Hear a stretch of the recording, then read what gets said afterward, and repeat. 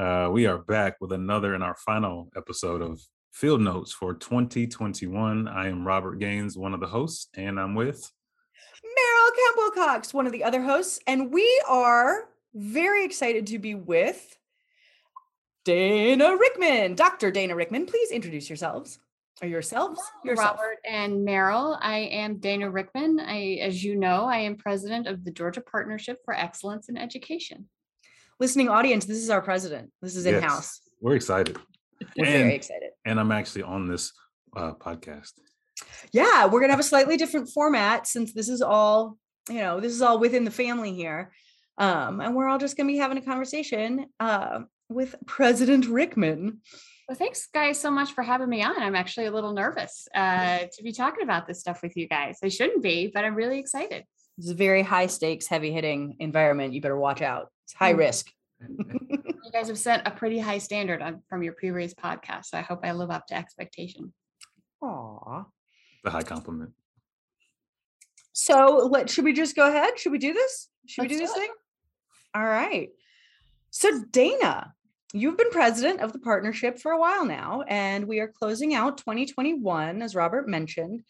And here you are, only the fourth president in the entire almost 30-year life of this fabulous organization. And we remain a nonpartisan voice for educational success in Georgia and a go-to source for quality research and analysis and educational policy. But you being our new president, your tenure does represent a new chapter. So I would like to ask you, how would you describe and distinguish that chapter? That is such a difficult question. And you think as the new leader, I would have a really easy answer. Back when I took over the reins of the partnership in earlier this year, February 2021, it was a real challenge thinking about the vision for the partnership because the future, where we're going to go. Because as you mentioned, we're almost 30 years old under the leadership of our former president, Dr. Steve Dollinger. We were, I think, incredibly successful. We have a very good reputation. And so it's one of those things. It's like, how do you improve on what I felt was a really great organization? And so in thinking through that and thinking through sort of the next chapter of the partnership, for us, I don't think it's the partnership, it's not so much of improving on what we have always done, but staying true to who we have always been, which, as you mentioned, nonpartisan research, advocacy, data-driven, education policy, but adjusting to the changing times that we're in. The education ecosystem looks very different today than it did even when I started at the partnership as a policy analyst, 10 years ago. And so for us, it's really taking a sort of temperature of the landscape and the how we work and who we work with, and how can we, continue to improve upon the educational success for all students in Georgia. And so for us, what I think sort of the next phase of the partnership and where we need to continue to go with the high quality work that we've always done is really work with our partners, a broad coalition of folks across Georgia, both at the state level, regional level, local level, stakeholders, anybody who's really involved or cares about education, which frankly should be everybody, to pull together a real clear vision of what we want Georgia to look like in the next 5 to 10 years, both in terms of strong educational outcomes, but having really intentional discussions of linking education policy to workforce outcomes and the state's economic development goals. I think Georgia has some real clear economic development goals. We hear about them a lot. The state is really leaning into innovation, the occupations to do with the STEM field, science, technology, engineering, math, logistics and transportation. You think about the Port of Savannah and the airport and all these sorts of things. And Georgia is really working hard to capitalize on the rapidly changing technologies and automation that is happening, around the world and in Georgia. So to stay economically competitive and to keep economically growing, we need to respond to those challenges. And of course, I think that requires having a strong educational system aligned with those goals. And so that's happening. But then also think about, the last 18 months where we are hopefully coming out of a pandemic, and not just spiraling in some sort of weird pandemic spiral, but, how do we lead out of the pandemic to ensure an inclusive educational and economic recovery that gets Georgia to where we need to be? And so I think for the partnership, that's two key things that people should look for from us. First, I see the partnership really playing a key role in advancing that overall agenda. What does a state level policy agenda look like that really marries strong educational policy with strong economic development policy to lift up all Georgians? And second, I think related to the first, we must have an educational and workforce development policy that really takes into account and addresses some of the root causes and structural barriers that we have to unequal access to resources and opportunities that are driving the opportunity gaps that we see from early learning all the way through post-secondary completion and access to good family supporting jobs, but also careers.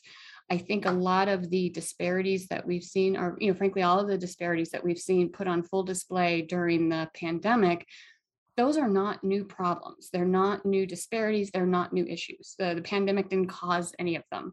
What the pandemic did was make them much worse. It exacerbated these situations and has made it more urgent to address and frankly harder to even do so. And so I see the partnership really taking a leadership role in not only talking about those barriers, but working with our partners to really remove them so that we can achieve that 5 to 10 year vision that we need to establish for Georgia.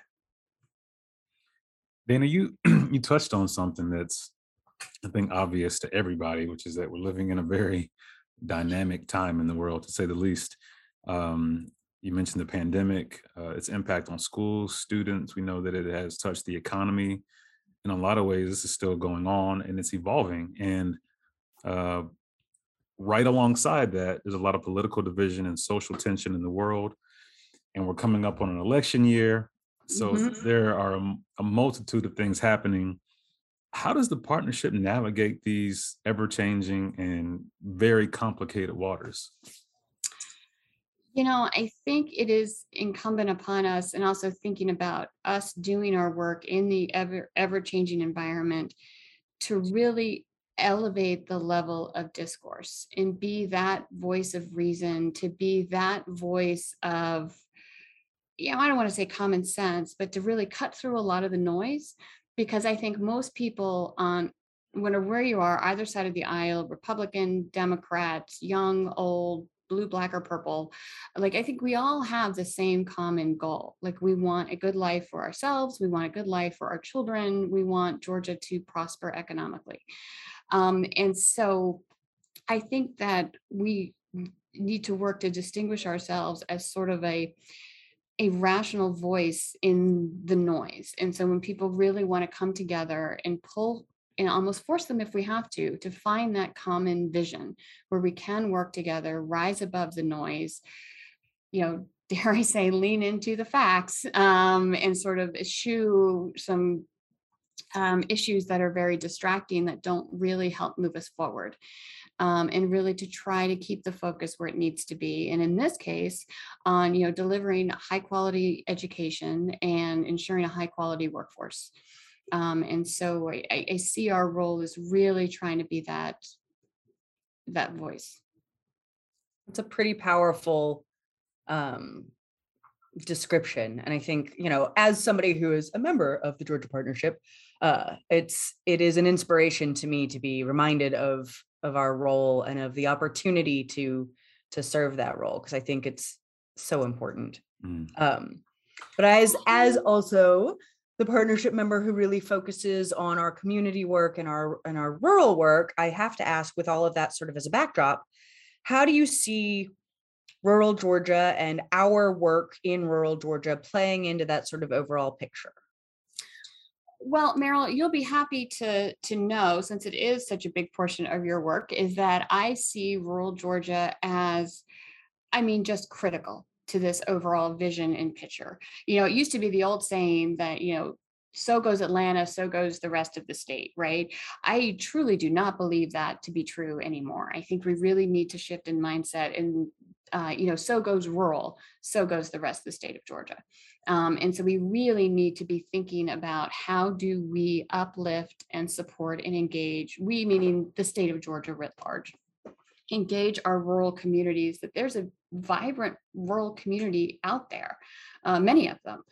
How do we make sure that they are connected and participating and have the resources that they need to participate in our economic recovery, and make sure that they have the resources that they need to lift up their own vision of what they want for themselves and their communities. I think we've got to do a much, though I will give credit to, our current governor has done a ton to reach out to rural communities to try and get resources to them.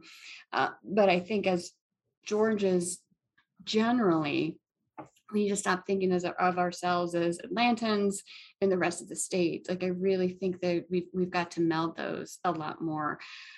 And one of the examples I'm thinking about our work moving forward. You both know that we're working on what we call the CARES impact study, where the K-12 districts in particular have received just a windfall of federal money to help them recover from the pandemic and really accelerate learning and all these other kinds of things.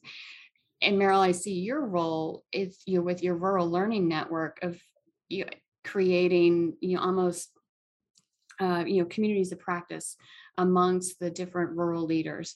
And how are they using this money? What can we learn from the innovations that we're doing? How can we set up structures to really understand what works in rural, what doesn't work? It's their problems in rural are the same as problems in urban, right? You have poverty, you have problems of access to quality teaching, transportation problems, but how those problems play out and what the solutions to those problems are wildly different depending on where you are in the state.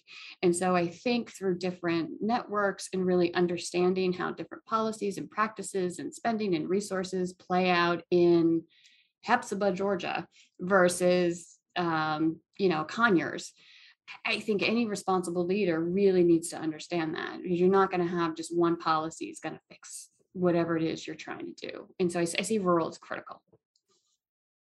It is always good to hear. I agree. And I think people are realizing that more and more, Dana, something you said around as rural goes, so goes Georgia.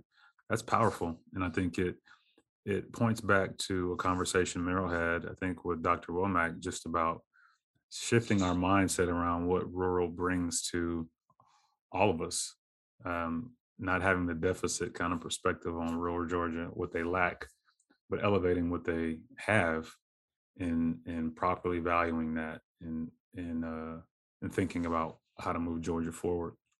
So I'm going to shift gears a little bit. I know on the horizon for us as an organization, we're on the verge of dropping our next top 10 issues to watch report. And that will be coming out in 2022. Woo-hoo!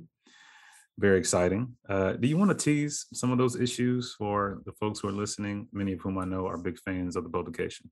I will. And hopefully many of those folks are also helpful in us writing and researching the publication. As you mentioned, the top 10 issues to watch, it comes out every year at our media symposium, which Robert, you do such a great job of putting together. So the first week in January, so everybody mark your calendars, you'll be able to download it on January 7th. But this year, we really, as I mentioned before, we needed to dig into some of these sort of historic barriers of access to resources and things like that. But we're also, again, digging out from a pandemic. And so the overall theme of the top 10 issues this year is really, again, around equity, but shifting mindset and strategy. And, the pandemic, as we mentioned, really spotlighted social, economic, and educational inequalities that affect, frankly, all of us. And so we really wanted to dig into what if we used an equity mindset, and what does that mean to expand access to high quality education and workforce opportunities that would ultimately promote personal well-being, but overall community resilience, and then state economic security. Because our economy is changing so fast.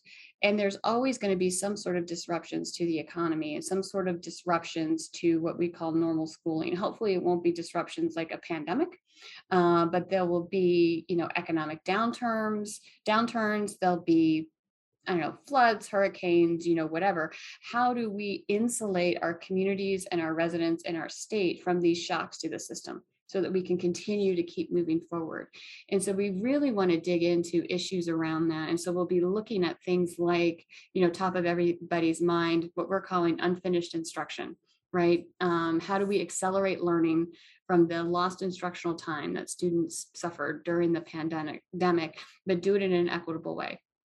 Looking at, again, non-academic barriers to educational success. And so things like access to mental health supports, which we know mental health is a huge problem in the schools right now. Housing, all of these things that really lead to positive educational outcomes. Thinking about school culture and really the role of school leaders that are sort of leaders in setting the culture and the climate of a school. And that can really go a long way toward getting kids where they need to be. Funding is always an issue, right? But this year it's a different kind of issue because we have all of the, I think there are many folks who are under the impression that school districts are just flush with funds and don't know what to do with them. And we don't need to worry about school funding ever again. And there are some school districts who have a surplus of funds, but there are some, even with the federal funding, that are still operating, who have not been made whole from the austerity cuts. And so what does all of this mean for education funding and how we think about moving forward? Accountability is always an issue. We're going to look at that. Early learning, which is an issue that's just particularly always been dear to my heart. The state has really done over the past 2 decades, but the past decade in particular, led by the Department of Early Care and Learning, has invested so much energy and resources into, developing a really high quality early learning system, especially through our pre-K program. But they've invested just millions and millions of primarily federal dollars into getting this thing, up and running. But what we see now is the lack of workforce and the lack of investment in the early learning workforce is really a threat to all of the progress that we've made in the early learning space. And so we've got to figure out a way to make high quality investments to support the early learning workforce. And so that's a big issue that I think we need to really wrestle with. And we've got one called, Robert, you'll like this, the new moonshot. Revamping the teaching profession.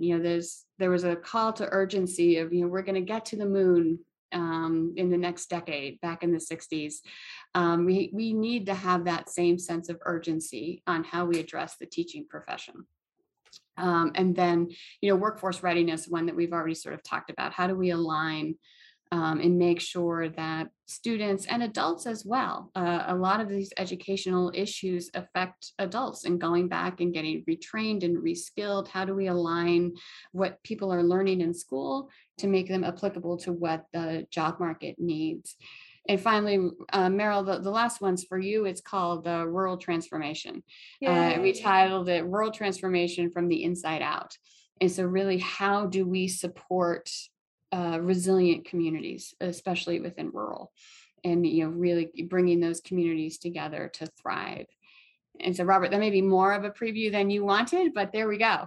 Oh no, it's great. I edited out a couple that you thought were boring, but that's what people can look forward to. And since I was given the privilege of taking over as president of the partnership back in February, we hired a new senior policy analyst, Matt Smith. So he primarily wrote the top 10. So I think longtime fans of the top 10 will notice a different writing style and structure, not wildly different, but it's nice to have a fresh voice on this. And so I'm excited for people to see it January 7th.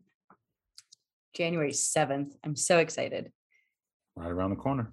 Yeah. Time is flying by. Yep. But speaking of time flying by, it is about to be Christmas and New Year's. We've already passed Hanukkah and Thanksgiving. It's the holiday season, and I have to ask y'all, what meal are you most looking forward to? I'm gonna eat so much stuffing. I need you to understand. I'm going to eat so much stuffing. So I will jump in there. It's a little unconventional, but Christmas Eve is Chinese food for our family. All right. Keep talking. And because I overeat at Thanksgiving, I typically don't eat similar foods at Christmas. So Christmas Eve is what I'm looking forward to. Chinese takeout, high quality Chinese takeout. And All right. if I can find my favorite organic eggnog, I'll have some of that too. But apparently the supply chain thing is real because my organic eggnog is nowhere to be found. So you're an eggnog guy. If it's the right kind. Some eggnog is like drinking, like melted ice cream. Is too thick. This is Organic Valley. Shout out to Organic Valley. Perfect consistency, right amount of nutmeg. It's good. Dana, are you an eggnog believer? Oh, I'll drink it. Sure. I don't have the palate that Robert has, but I will tell you what I'm looking forward to. Pandemic times, we weren't able to get together with family, but a Rickman family tradition that we've had since I was little is that my mother, for our Christmas Eve dinner, similar to you, Robert, and look more forward to Christmas Eve than Christmas Day, but for Christmas Eve dinner, before we would go do the candlelight service at church, my mother would make homemade cannelloni, like the homemade noodles, and she had the old-fashioned, not the electric noodle, like she grind that sucker out by hand, and it was just the most amazing thing. And so we've not been able to have it, I guess, the past year or so because pandemic, and we haven't seen my parents. And so I'm looking forward to this Christmas Eve introducing my children to Grammy's homemade cannelloni, because it just melts in your mouth. It is so good. Yum, Wow. yum. That's where we're headed. I'm coming to your house. Maybe I'll Seriously put the Chinese food down this year.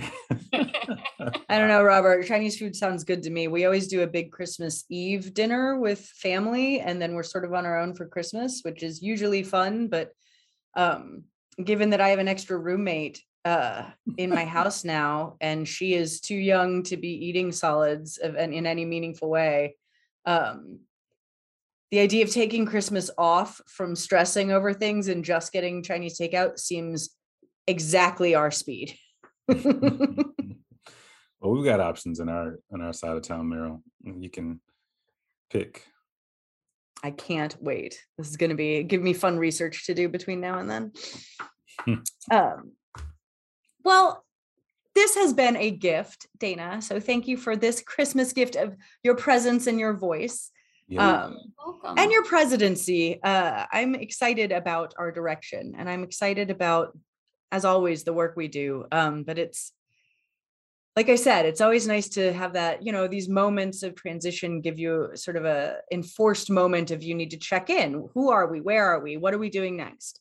And I think it's so important to do organizationally, and it's inspirational. I like the answers to those questions.